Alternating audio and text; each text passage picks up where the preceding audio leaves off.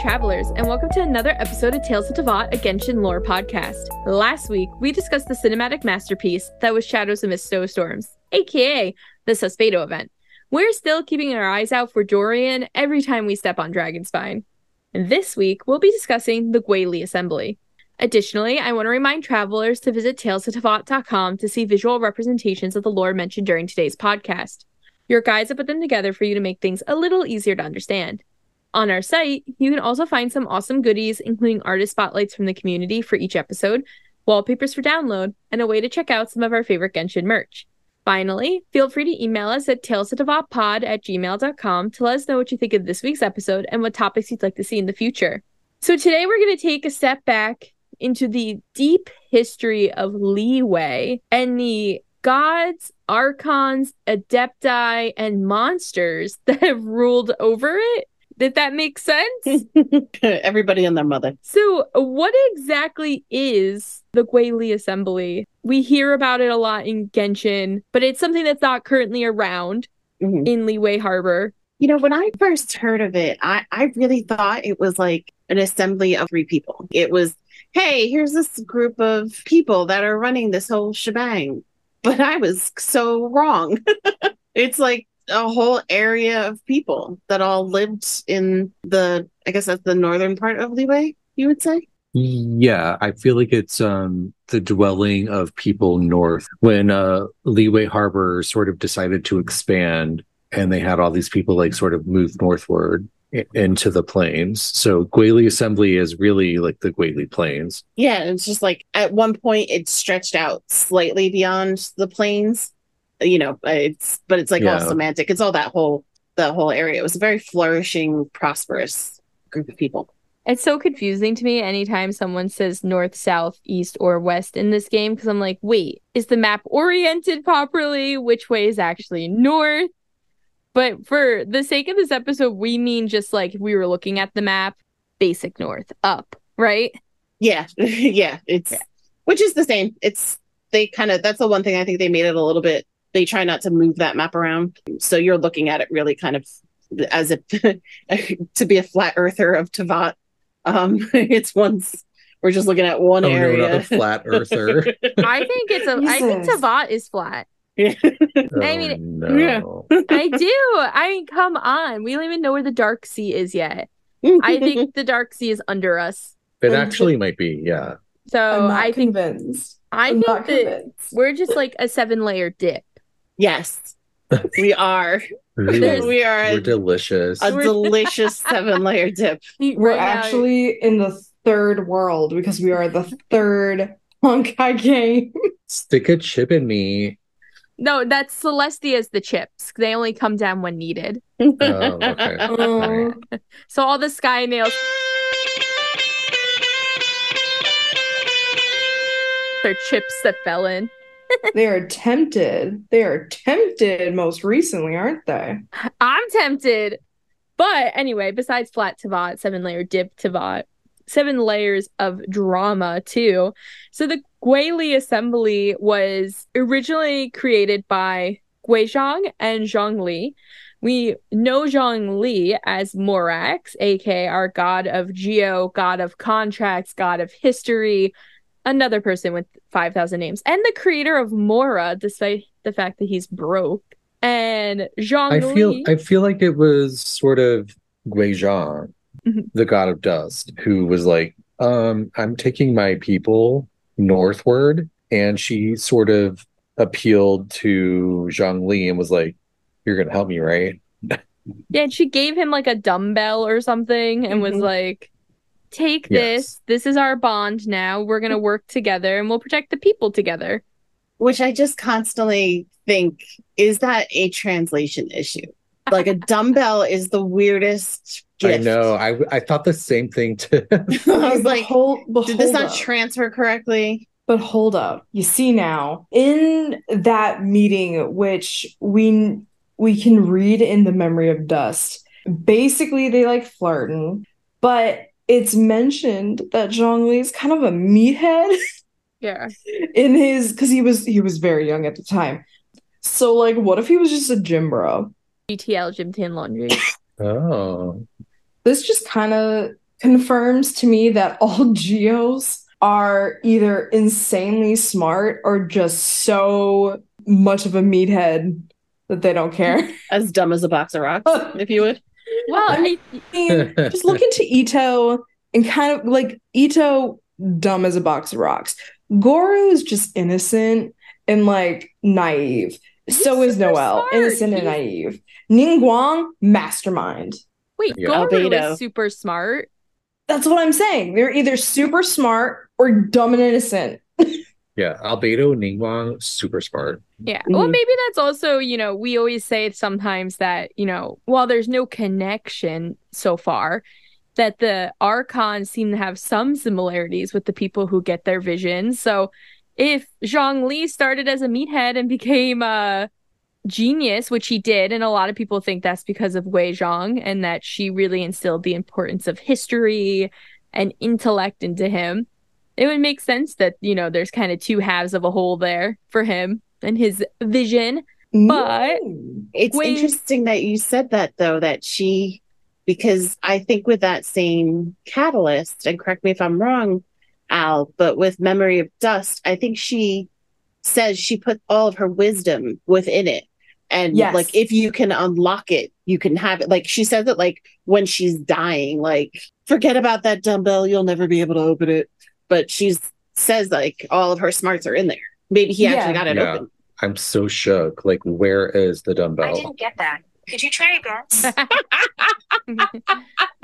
Apple is I- like, I don't know where it is. Hi, I'm Siri. gonna take my watch off. Sorry about that. I will say, from what we've learned about Zhongli since Gui Zhang's passing, it does seem like he kind of mourned and became a different person. Yeah. That's when he became known as the God of Contracts. His first contract was created after her death. So he really wised up, smartened up, and became really good at strategy at that point, too. So it would make sense if he, maybe even in mourning, had been able to unlock it, like truly showing empathy in a way he had never done before. Kind of the opposite of Deshret, isn't it? Yeah, Deshret went mad instead. Mm-hmm.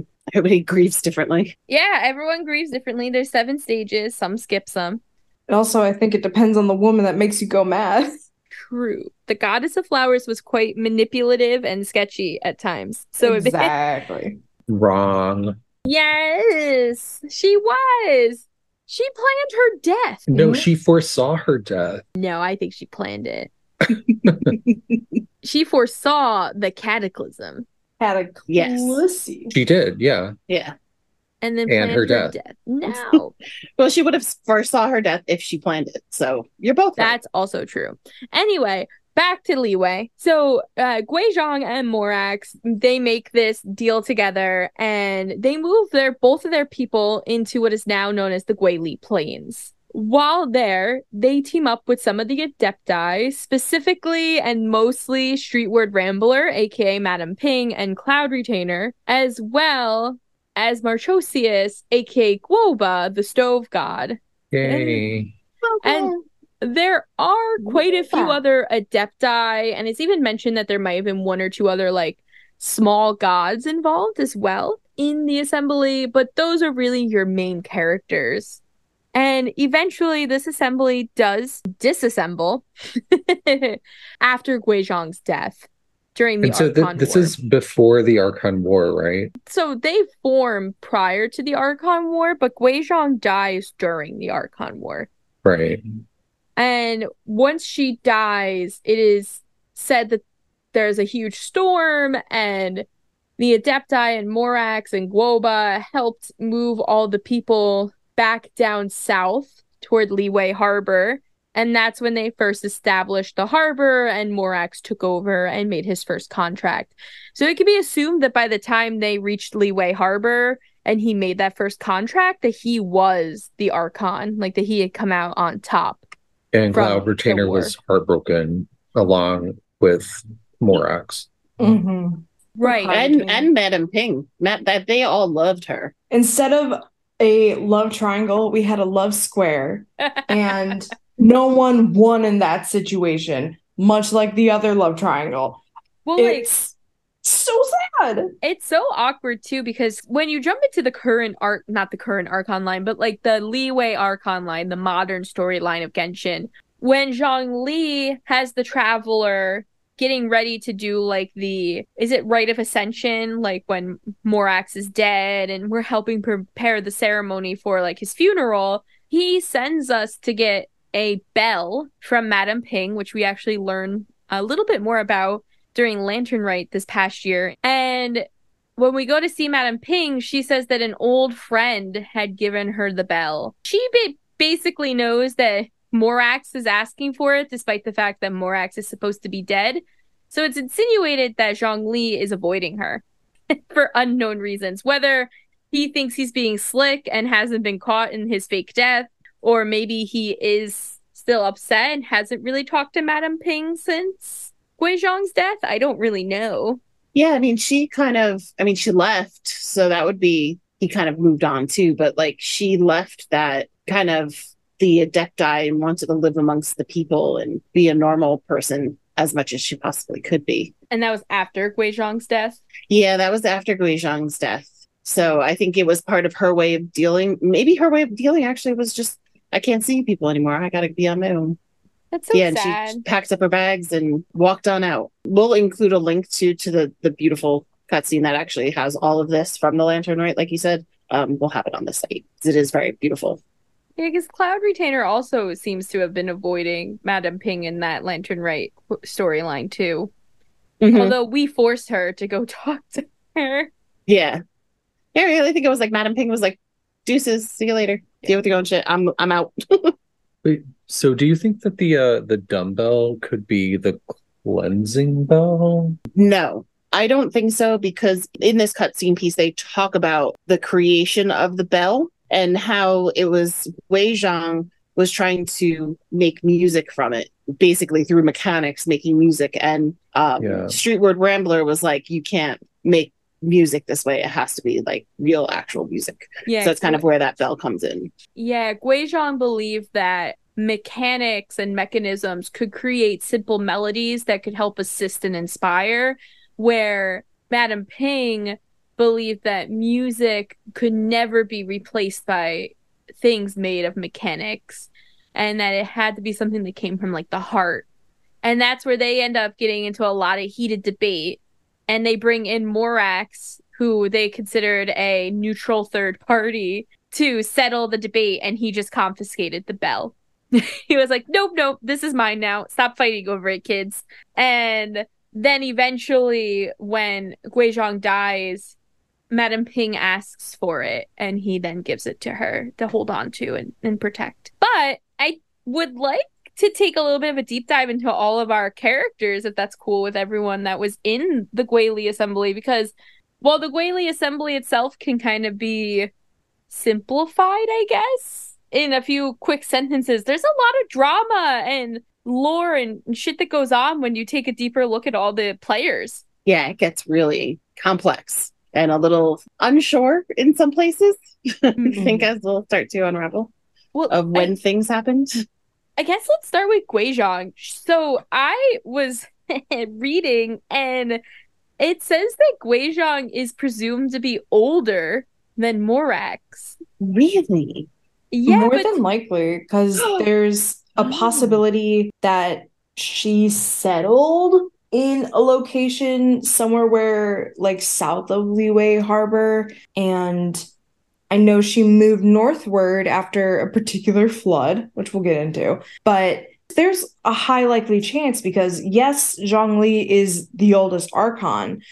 He is not the oldest god. I mean, she's dead, so he wouldn't be. He wins. I mean, he might still be the oldest god, like today. Marchusius is still technically alive in Guoba. That's true. I didn't realize the whole, like, Marchusius fell asleep for X amount of years, forgot who they were, and woke up as Guoba. I was like, oh. The only thing that woke him up, Zhongli. Zhongli's cooking. Oh my god, and baby Zhongli is so cute. Oh, it's so cute. Yeah. I just want like a little like plushie of her as a baby. She was so adorable. But so Guizhang, possibly older than Zhongli, She had a lot of guts.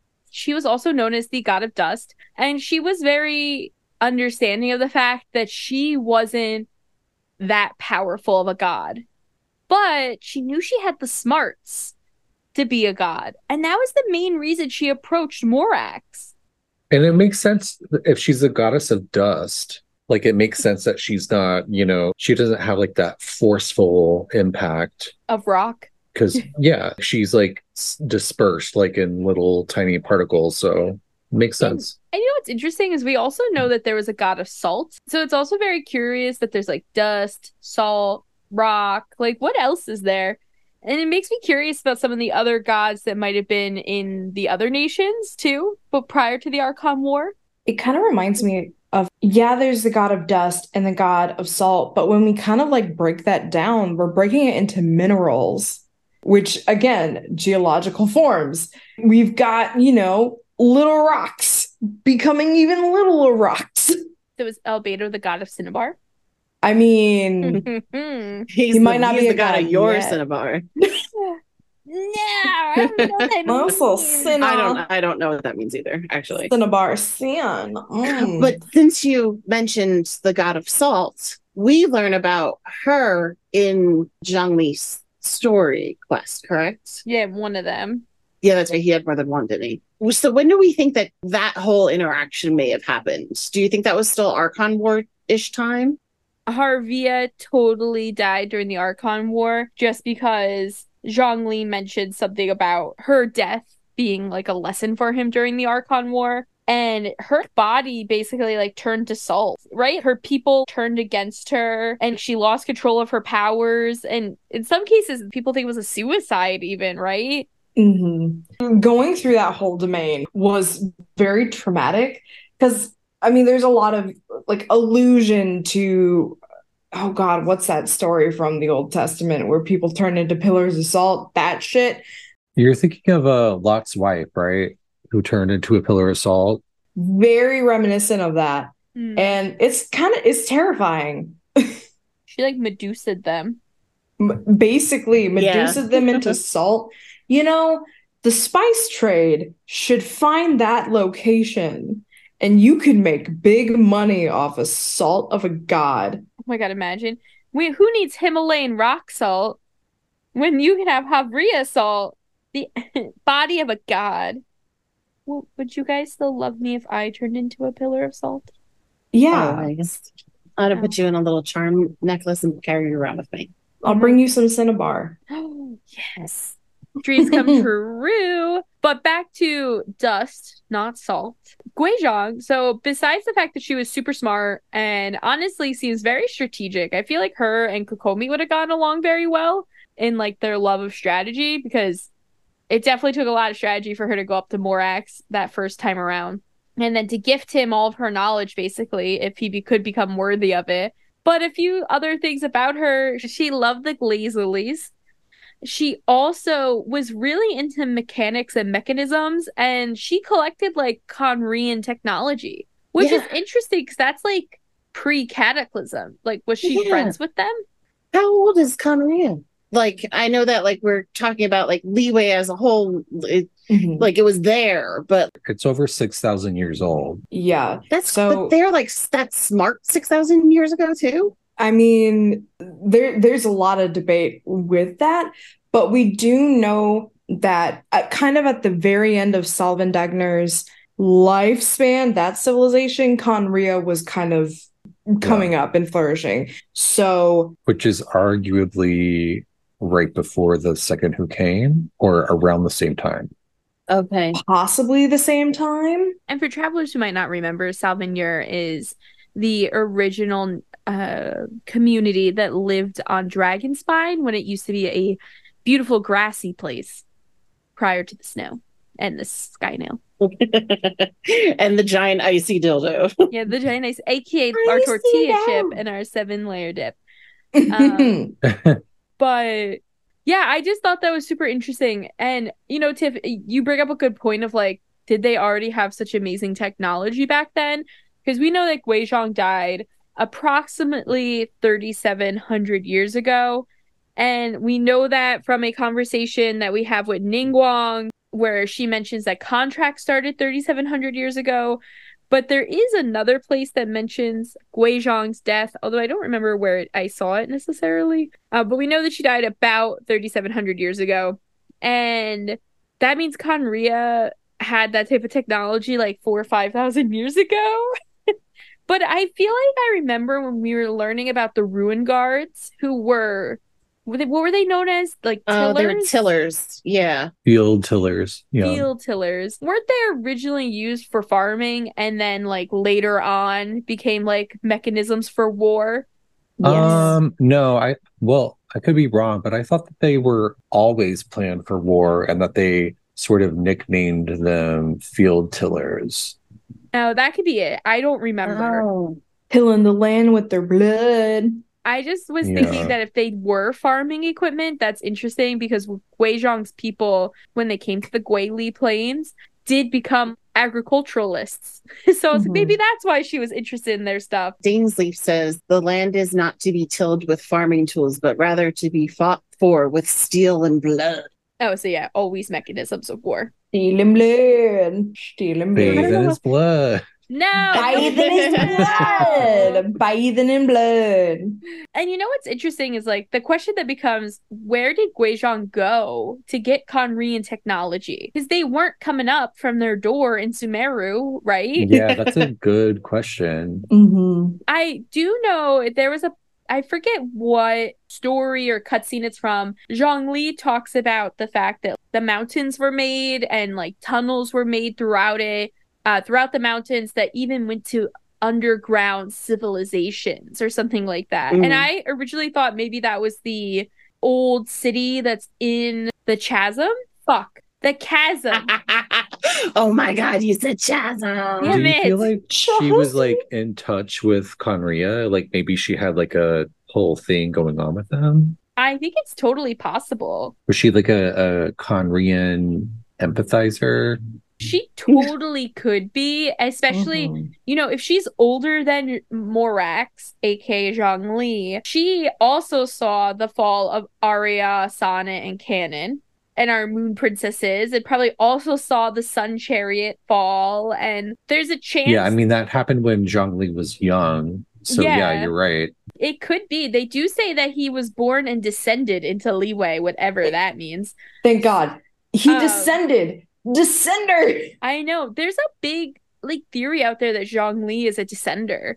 Well, they say that with her too. Like, do all the gods descend? Yeah, that's also true. Like, are they born in Celestia? Are they delivered by the Astral Express? The Sia Quanta just drops them in. Hashtag Sia Quanta. Celestia's just pooping them out. Just like, there's another god.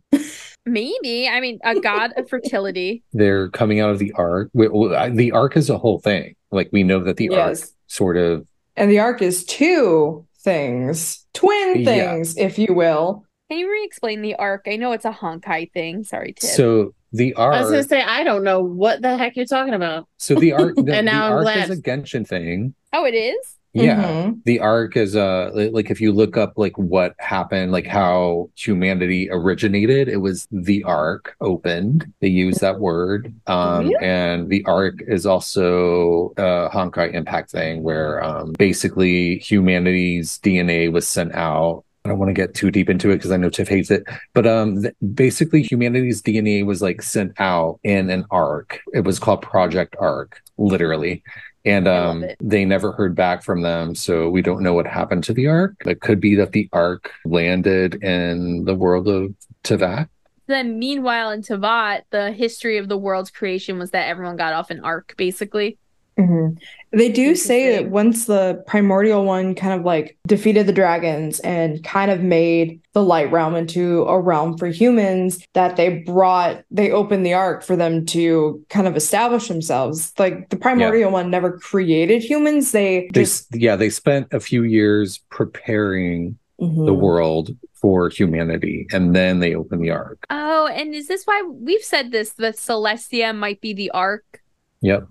Oh. Yeah, it's a possibility, like the possibility of Celestia being like a spaceship. I know, Fiends, you've brought that up a few times. So it's possible. And the idea of gods descending from Celestia, because they are so much more powerful than anything, I have no doubt that would be why they say descend, or it could be another reason that they're just descending from the heavenly realm to the mortal realm for whatever reason. Yeah, it makes sense in a few ways, because descending could be, first of all, descending from Celestia makes sense because when humans reach a certain status, like Vanessa, she ascends to godhood, which means she ascends to Celestia. So it would make sense that people could descend from Celestia. But at the same time, we know the lore of the descenders are coming from some other world. So it's sort of two different meanings. Yeah, it gets very confusing because the same verb, descending, is used in multiple different contexts, but we're getting a bit too far. So Guizhong. I was like, save Tiff from the Honkai chat. I'm trying.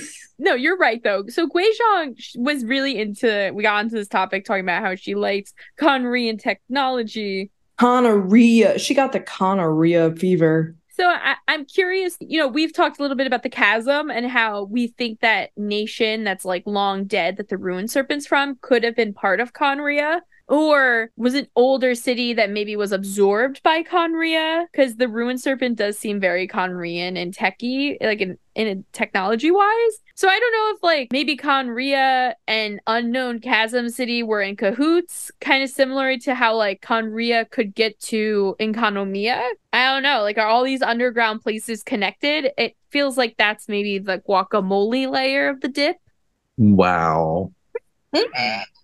What? Not the bean dip?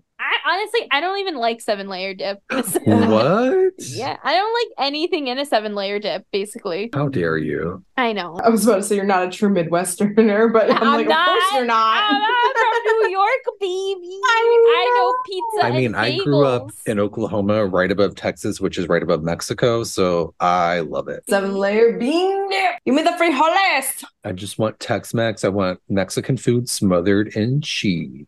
Why do you think Natlan is probably going to be my favorite fucking region? Right now it's Sumeru, but I think it's going to be Natlan in the end of the game. Is anyone's favorite Leeway? Oh, I bet you a very large percentages. I meant of us. Oh, of us? Nah. No, mine's not.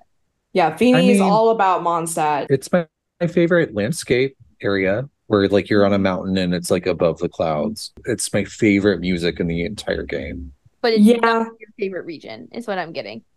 What is your favorite region, B? I go back and forth. I don't know. Like I want to say Inazuma, but the desert and Sumeru is like really my shit. So yeah, you can have a tie. You're allowed. Yeah. I mean, Al's picking one that she's never even seen yet, so. That's what do you mean? Oh yeah, not long. I'm saying. I'm like, I said currently it's Sumeru, but I'm speculating that I will absolutely love Natlan. What's yours, Ted? Inazuma. Yep.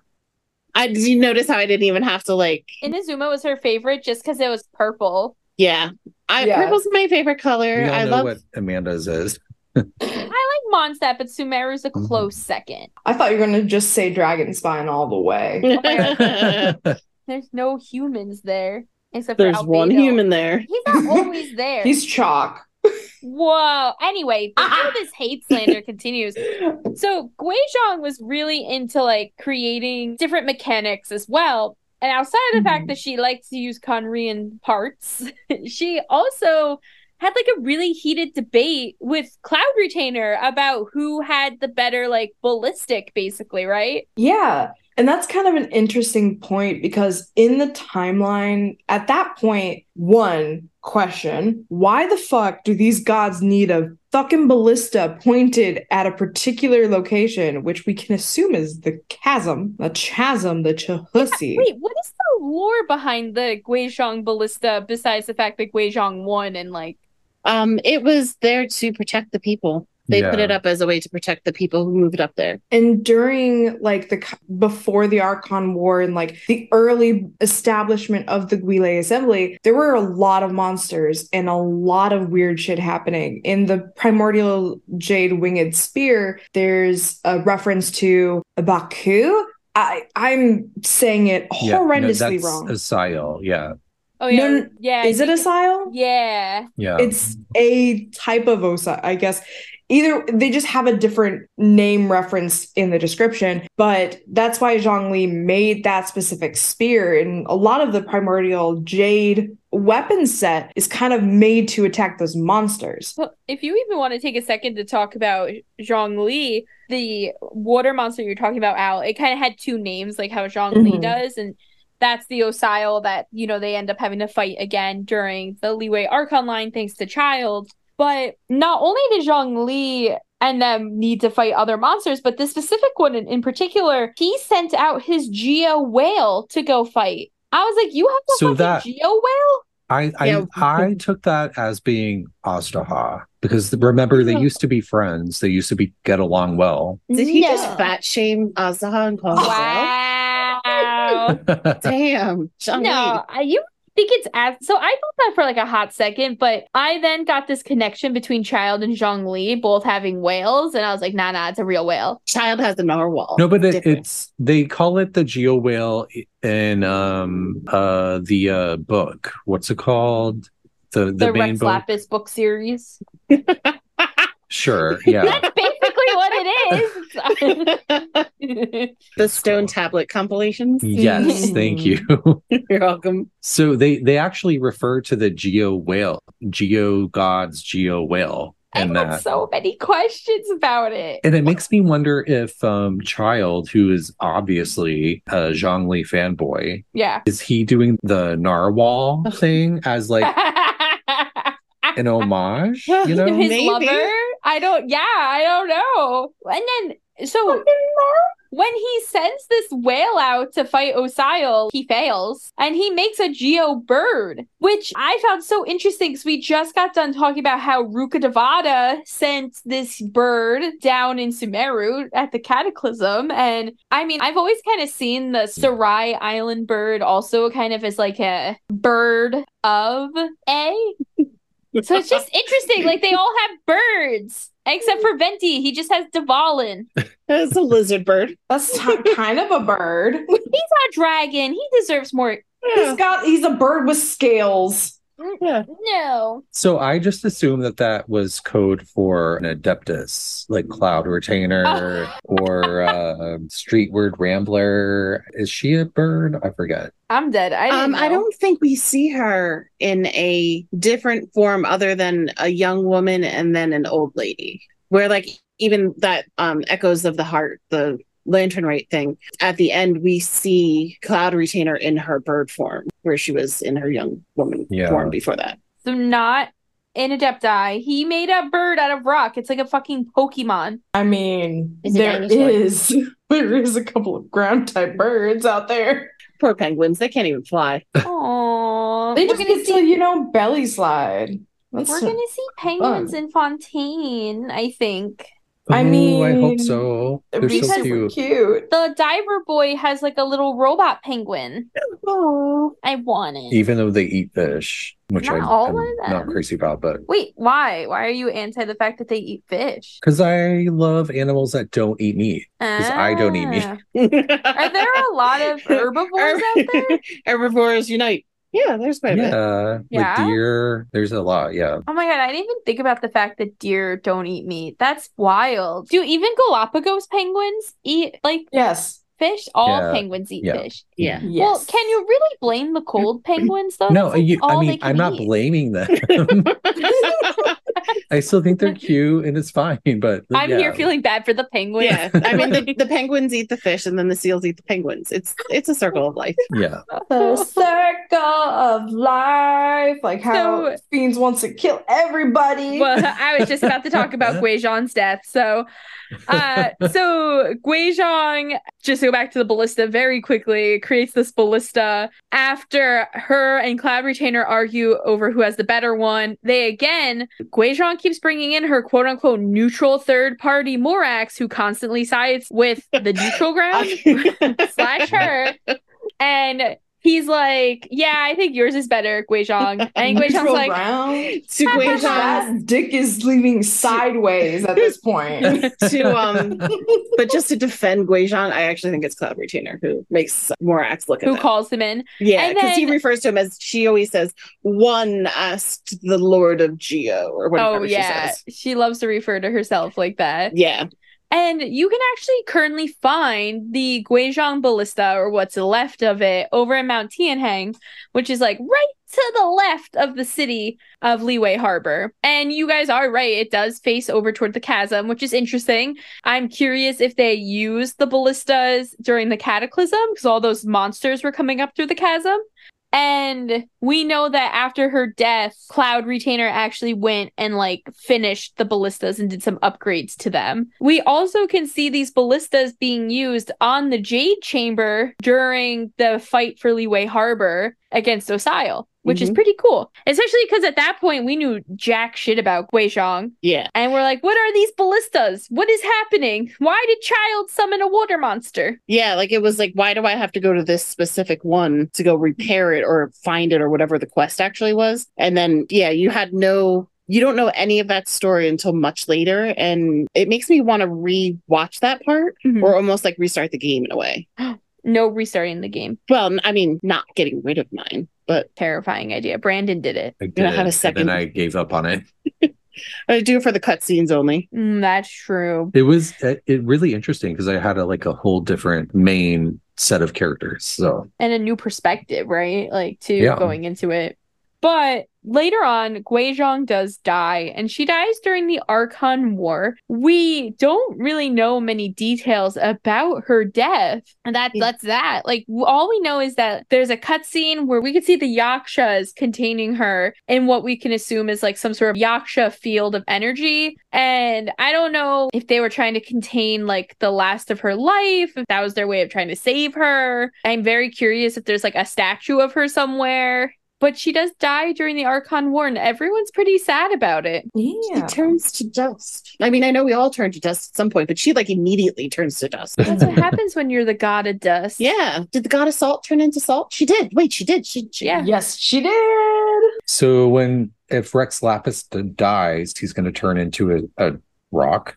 It's good. You know Yeah. what? The best He's Dick actually Rock. turning into Dick Rock. Yeah. Oh my god! He's So, Dick there you go. Rock. That's why you can't find Makoto. She turned into electricity. Oh my god. Boom. So at this point, when Guizhong dies during the Archon War, they are still vibing and living in the Guili Plains. Like, that's still where they're located. Mm-hmm. So do we have any idea where she died? Like, is that ever hinted at or talked about in the Yes. game? Yeah, they Yes. kind of in the stone tablet one that B brought up. Well, that you called the Zhongli Diaries. They talk about how the Archon War actually came to them. It was spreading across the entirety of Tavat. So there's a good chance she died at home. Yeah, but like, Yeah. where? It's in the You want to know her exact? He's like, well, where no, we can I do know. find We her do know in the exactly game? where. Yeah, where can I go find her body, Al? In Kuji Slope, you know where the pyro flower is? Yeah, it's right north of that. Yes, it's north of that where it gets all like dark and like really weird and dusty. Oh, where those Well- pillars are. All the pillars. And when you go and actually Oh. unlock the pillars, it opens up a tomb. And it is a tomb that we can assume is Guizhong's tomb. And it definitely seems like from the topography of the location, as well as all these pillars, because when we look back to the cutscene, it definitely looks like this is the more than likely place where Guizhong died. Like, you're saying that the 9 pillars, for travelers who don't know, there's like a 9 pillar quest that you can do, and you have to like go put orbs into like these 9 pillars, and once you do that, it unlocks a building, and there's like treasure and shit and spiders. It's like one of the first times you see spiders in the game. It's very horrifying because they're like the size of your head. Bigger. But are you trying to say that these pillars are possibly what the Yakshas are standing on during that cutscene? Possibly. Yeah. Because when you look at it and the fact that it's a tomb. The entire location looks just dreary and sad as fuck. I think there's some more concrete evidence once you go in there, and there's certain materials that explain some things. I can't remember exactly which material that was. And there's like a tombstone outside of it that you can't even read, right? Exactly. Like why aren't you allowing me to read it? What are you hiding, Genshin? Was it just coincidence, or did this happen to everybody? Is that the first time you fight the unusual Hilly-Tro? Because I had to fight him there. Okay, I fought him before. He welcomed me at the pillars. But that location is just across the river from where the Guili Assembly kind of was situated, and where the ruins of the Guili Assembly are in the Guili Plains. So it's also near the Luhua Pool, which is also a creation of Guizhong. So we can assume, because of the proximity, because of the importance, because it looks like, you know how they say Guyun Stone Forest was kind of made from pillars that Zhongli like threw down? Yeah. What's to say that these aren't kind of like similar pillars that he threw down that just haven't been, encrusted in stone yet? This feels like such an important place. And we know Cloud Retainer is alive. Streetward Rambler is alive. Marchusius is alive because he's Guoba. So the main players of the Guili Assembly are alive except Guizhong. So we can kind of assume that this is her resting place. Interesting, because there's, like you said, there's no markings in there or anything that really decipher. Although on what kind of looks like the casket, I think you can obtain like a artifact or something on it. So it's something. It's a flora, it's that blue flower. But yes, I at least I think this is her final resting place. That's a really interesting theory, and it definitely makes sense based on what you're talking about. I actually just went there in the game to look at it quick. Oh hell yeah, go down there, get in there. Yeah, it's very interesting. But do you think she died there, or they just like put her to rest there? Both, because there was no body. She turned to dust. Exactly. So that's probably why they have kind of the makeshift tomb. It's not to hold her body. It's a tomb for those to remember her. I think the dust of her body is still technically in the air because it's all dusty there. So whenever you go to that particular location, just know you're breathing in Guizhong. I hate that. It's like, ooh. Is that a fart? No, it's just Guizhong. And that's really all we know about Guizhong, right? Yeah, until we have some more concrete stuff, which I know we've talked about the Genshin anime that's been speculated as well as teased and with their own teaser trailer. We don't know exactly what arc they're going to go for, what they're going to, show, but we do it would be amazing if it was about the Archon War in each region, and we get to see more about Guizhong and Cloud Retainer and Streetward Rambler and Zhongli all working together and having and Deshret and the Goddess of Flowers and Devana. Yeah. We want that. Hoyo, if you're listening, which you should be because this is up your alley because it's about your game. Hire us. Well, we can write this. Give us the lore. I got you. Mwah. So after Guizhong, I think the next one we should talk about is Guoba, actually. Because a lot of people, because they kind of announced that Guoba was the stove god during an event. I don't remember what event. Was it a lantern rite? Moonlight Merriment event. Okay. During that event is when they kind of announced that Guoba was the stove god. So a lot of travelers don't even know that he is the stove god. So I'm sure anyone who didn't play that event and then saw Lantern Rite this year where Zhongli was like, hello, old friend, was like, what the fuck is he talking about? He really was an old friend. But Guoba doesn't remember. I mean, we think that Guoba had some kind of recollection of maybe who Zhongli was in that Lantern Rite, but he doesn't know who he was because of his tragic little story. Also, heroic story. Yeah. Yeah. So Mhm. why don't we talk a little bit about Marchosius, aka Guoba, prior to losing his little baby memory?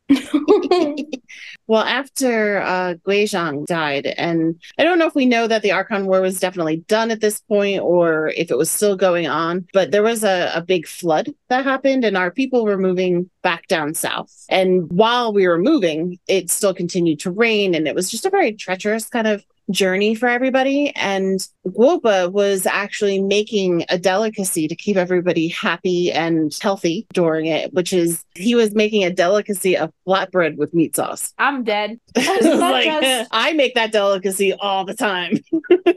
But isn't that just oh shit, what's the meat mora meat? Could be. Oh. What the fuck is it? Because like you bite into it's basically like a bun full of meat sauce, right? Wait, that's so funny. Is that Is I it don't or is it more sloppy Joe? Like I can't remember. I mean, in the cutscene of this whole thing that, again, we'll have that up on the site, from this event where we're learning all of this, Madam Ping is actually explaining it to us. We see it. It looks like a flat bow, I guess. So yeah, it could be that. It could be like a pocket of meat sauce. But it's just referred to as a flatbread of meat sauce. And that kept everybody really happy and dry, I guess. I'm crying. Dry. Yeah. Well, they were cold and wet. It made them all happy. You see them go like, oh, yay. That's the opposite of dry. In fact, they were sopping. Salivating. Mhm. Yes, exactly. I don't know what just happened, but I'm going Don't to continue Don't on. worry about it. So our people went back down to Liyue Harbor and they were resettling kind of back there. And there's something that happens. It's centuries after, like they're down there, they're living life, they're, doing all this stuff and being a prosperous community once again. And then there's another calamity that I guess happens. And I don't know if it's gonorrhea or if it's something else that happened, but Woba basically has to use all of his power and all of his might to protect the lands of Liyue. Yeah, And it's the cataclysm. it is the cataclysm. Yeah. Tiff was saying they're migrating at that point Mm-hmm. because they're like all these monsters have shown up. There's flooding happening. Like they don't know what to do. I think they're already back down there before. I think it says like it was centuries that they lived there before the cataclysm. So they were there for a bit before Guoba had to use up his, because like when Guoba was like he was still his old self at that point. Oh, okay. I thought that. Wait, what did you thought that it happened? The move happened during the cataclysm? I thought it was either during or before, and that's when Guoba gave himself to the dirt. I thought it was I thought they migrated slightly before, but I don't know. All I know is that Guoba used all of his energy during the cataclysm. Yeah. Yeah, well, because it confused me a lot in the story about, like, I was like, am I missing some other, I know the Archon War, I know the Cataclysm, like, I know all that stuff. And then it was like in this little cutscene, which is, again, a beautiful cutscene, but you see Morax and these giant hands. And I'm like, what does that have anything to do with anything? Yeah, So I was like, is this another fight that happened? And very Raiden Shogun-esque too, like the fights that we do. Exactly. It looked like the Shogun's giant hand things, puppet hands. Weird. What if that's just a god thing, though? The giant hands? Mm-hmm. Maybe. But at this point, I think we mentioned it it was definitely in a previous episode. We talked about how Ruka Devada used up her energy and she became very small, which is why Nikita is small. In the same kind of vein, Marcosius used up all of his energy and he became very small. And then in the most adorablest way possible, he plops his little ass down on an offering table and goes, I'm out. I gotta take a nap. And it's the cutest thing because it literally just goes boop, and he's like, he falls asleep and he sleeps for a very long time. And he wakes up and he is, there's the littlest tiny Jingling laying on the ground next to him, who gave him some food, and he woke up and started eating the food and just kind of followed her around after that. It's one of the few times we see aging in this game because we see Zhongling as a young girl. Mm-hmm. The cutest little girl too. Yeah. I mean, she's cute now, but it was the cutest little thing. She had a cute little butt and like, so cute little like same hairstyle, but small. I don't know. Yeah, so he woke up as Guoba at that point. So that's when his name actually changes too. And I think it's because when he speaks, that's all he kind of says is Guoba. He's like brute. He just says Guoba. And he follows her around after that. And yeah, he doesn't have his memories, but Madam Ping, I think, tells us that, there is the possibility that he might not know why he's drawn to people, but it's still, his old friendships are still there. He wants to make sure that they got good food. Kuching tells Zhongling that she has an adeptal affinity. And that when Guoba woke up and saw, the chili mince cornbread buns that she made, that was his recipe. And he sort of approved of her cooking and decided to follow her based on that. And then Madame Ping notes that though he remembered nothing, eating the food you had cooked gave him a feeling of familiarity. And that's why he stuck by you. So sweet. Like, I don't know if Zhongling knew that she was making a recipe that was Guoba's, but I would assume she knew, because before Guoba goes out to take his nap, he passes on all of his recipes to Cloud Retainer, Madame Ping, and Morax, right? Or I guess Madame Ping isn't there anymore because Madame Ping left when Guizhong died. So he gives Cloud Retainer and Morax like all of his recipes. No, it was actually Zhongli and Ping that he shared his recipes with. Oh, that's interesting, since at that point Ping had left the... She was down in Leeway, though. Oh, yeah, that's true. That's weird. Like, you left, but you're gonna do this? Come on. It's a little strange. Yeah. Doesn't talk to anybody, but then comes back and is like, give me the recipe for the meat patty, the meat bread. Oh, no. That's what it is. Meat bread. But Zhongling, her father's also like a big chef, so I'm sure he would know it. And that she might have learned it. And that may have been one of the first things she learned, cooking with her father. Oh my God, that would be so cute. Now I need to know if that's lore. She does talk about how, like, her father has basically been the one teaching her everything. Yeah. I mean, it makes sense that Chef Mao would have been, passed down this recipe. Yeah. And then taught it to his daughter. If Guoba shared the recipes with Zhongli and Ping, I mean, we all know that it was Ping that passed the recipes down because Zhongli is useless. But at some point, that's going to trickle down to Chef Mao, who's like the best cook ever, and then he would teach his daughter, and then she in turn goes and like finds this cave where Guoba is slumbering and offers this food that he conceived of.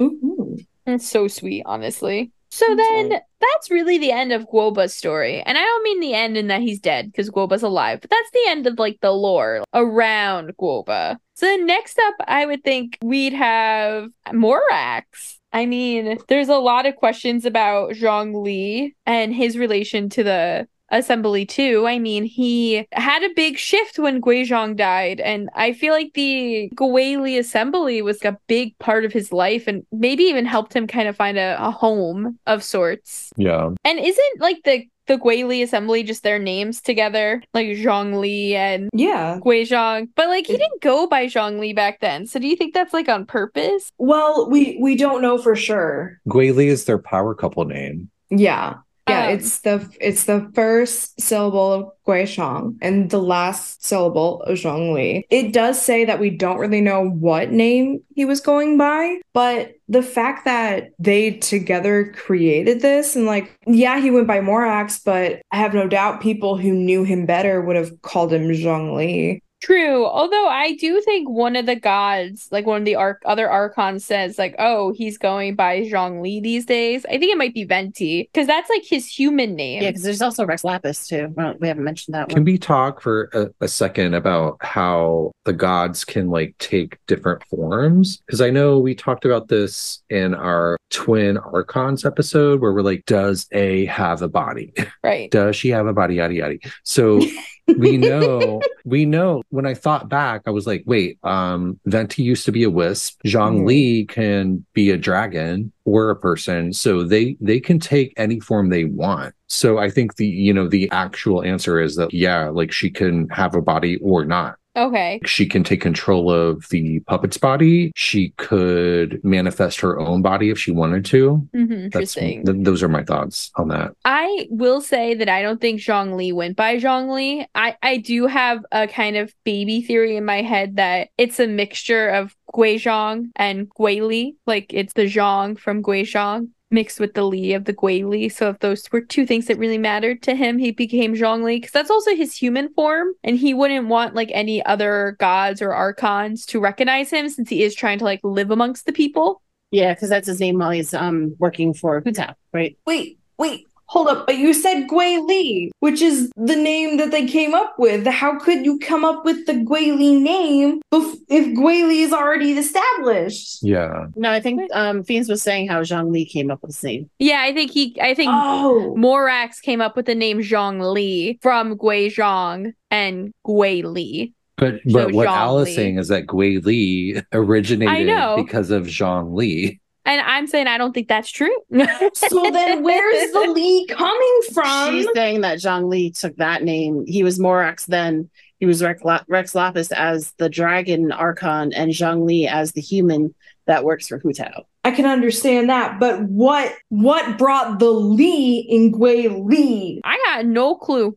God But damn it's it! not the name, because I'm pretty sure it's Venti that says something like, "Oh, he's going by that now? Cool."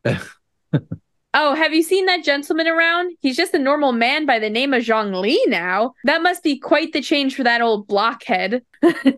Blockhead. Interesting. So maybe it was something else? And also, like, Venti, this is some, like, cute side lore, but after the Archon War happened and, like, the 7 Archons were established, Venti went over to visit Morax. Or I should say Barbados went over to visit Morax. And Morax was like all ready. He was like, I'm going to drop a contract. The Animal Archon's coming to ask for a favor. What can I offer them? Like, blah, blah, blah. And Barbados came over and threw a bottle of wine at Morax and was like, let's drink. This is my favorite wine. And they sat down and had a drink together. And Barbados kept coming back to Liyue Harbor to learn the area, to hang out with Morax. And that's actually what led to the original 7 Archons all hanging out together. And they would get together once a year in Liyue Harbor and drink and talk and everything like that. So if anything, too, the fact that Venti is the one saying he goes by Zhongli now, I think that just proves that Zhongli was really never a name he went by. Because Venti is the second oldest Archon as well. Like he's been around the longest next to Zhongli. But when did he decide to become Venti? I believe that he became Venti. He says it during the manga, I think. When he's hiding himself,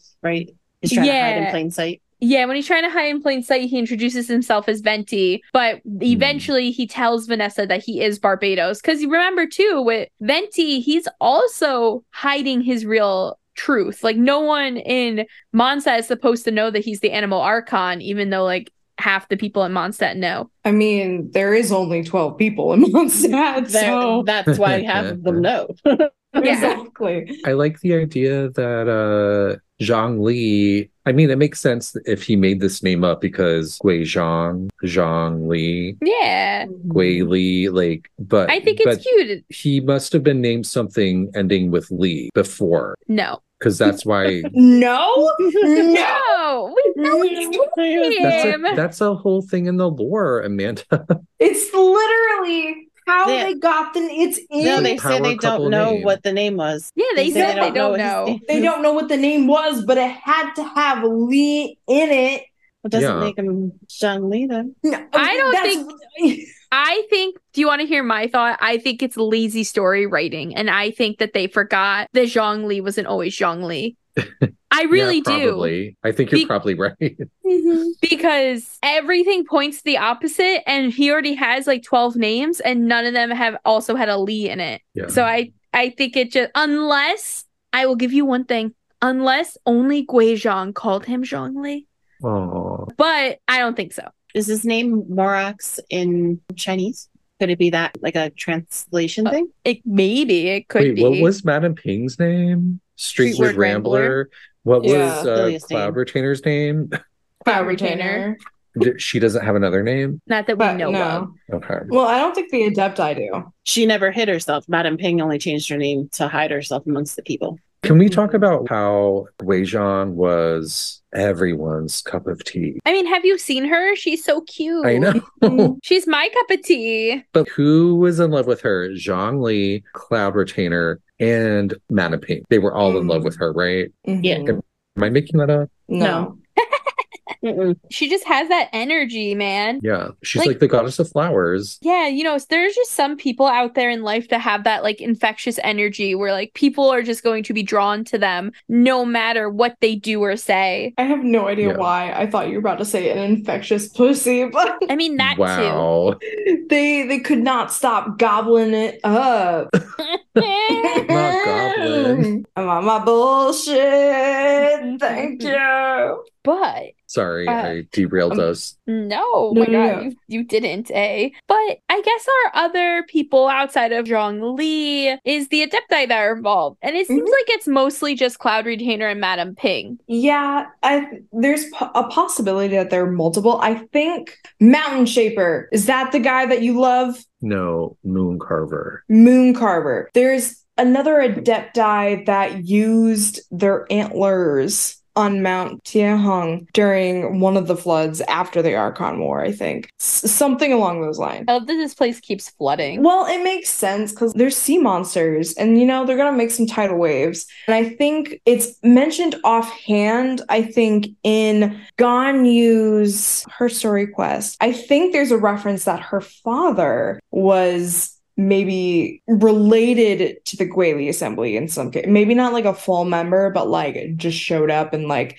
hey, y'all need help? I got you. Bye. Like, yeah, because while these are like our main characters, they do say there were like a few Adepti and stuff that were involved in, like I said, maybe even another not Archon, another god or two, right? Yeah, there would probably be some like minor gods, because isn't there no, it wasn't Marchusius that made Zhongli's outfit, right? That was a Yaksha. Oh, it was a Yaksha. Okay, I was getting confused. None of the Yakshas were in the Guili Assembly, right? No. They were just servants to Zhongli. At that point, that was all contracts, which could have only happened after the Archon War. Right. Because that's when Liyue was established, Liyue Harbor, and basically... Hold up, hang on. So, I want to make this clear. Liyue Harbor was established 3,700 years ago. That does not mean it was like the first settlement. Zhongli rose Mount Tiehung from the waters because it was very wet at the time and kind of made a mining outcropping. Like it was a mining settlement for a little bit, which is how he got the jade to make the jade winged spear to kill Osile. And then the Guili Assembly happened. He's like, yo, there's this hot girl and she's smart. I'm gonna go bang her. Everyone come with me. And then after Guishang died, they relocated back to that mining encampment, which then became Liyue Harbor. Yeah. And Liyue Harbor, was where the first contract was created. That's where Zhongli became who he is, or who he was prior to his fake death. And it's where like the Jising and the Millelith kind of all became like the framework of how the Liyue Harbor kind of ruled itself while he was alive and after his fake death. Yeah, because he did trust the people. Yeah, I mean, that's kind of why he felt like he could be like, yeah, I can leave. They got it. He had to prove himself. Mm-hmm. He had to prove that people could do it to Cloud Retainer.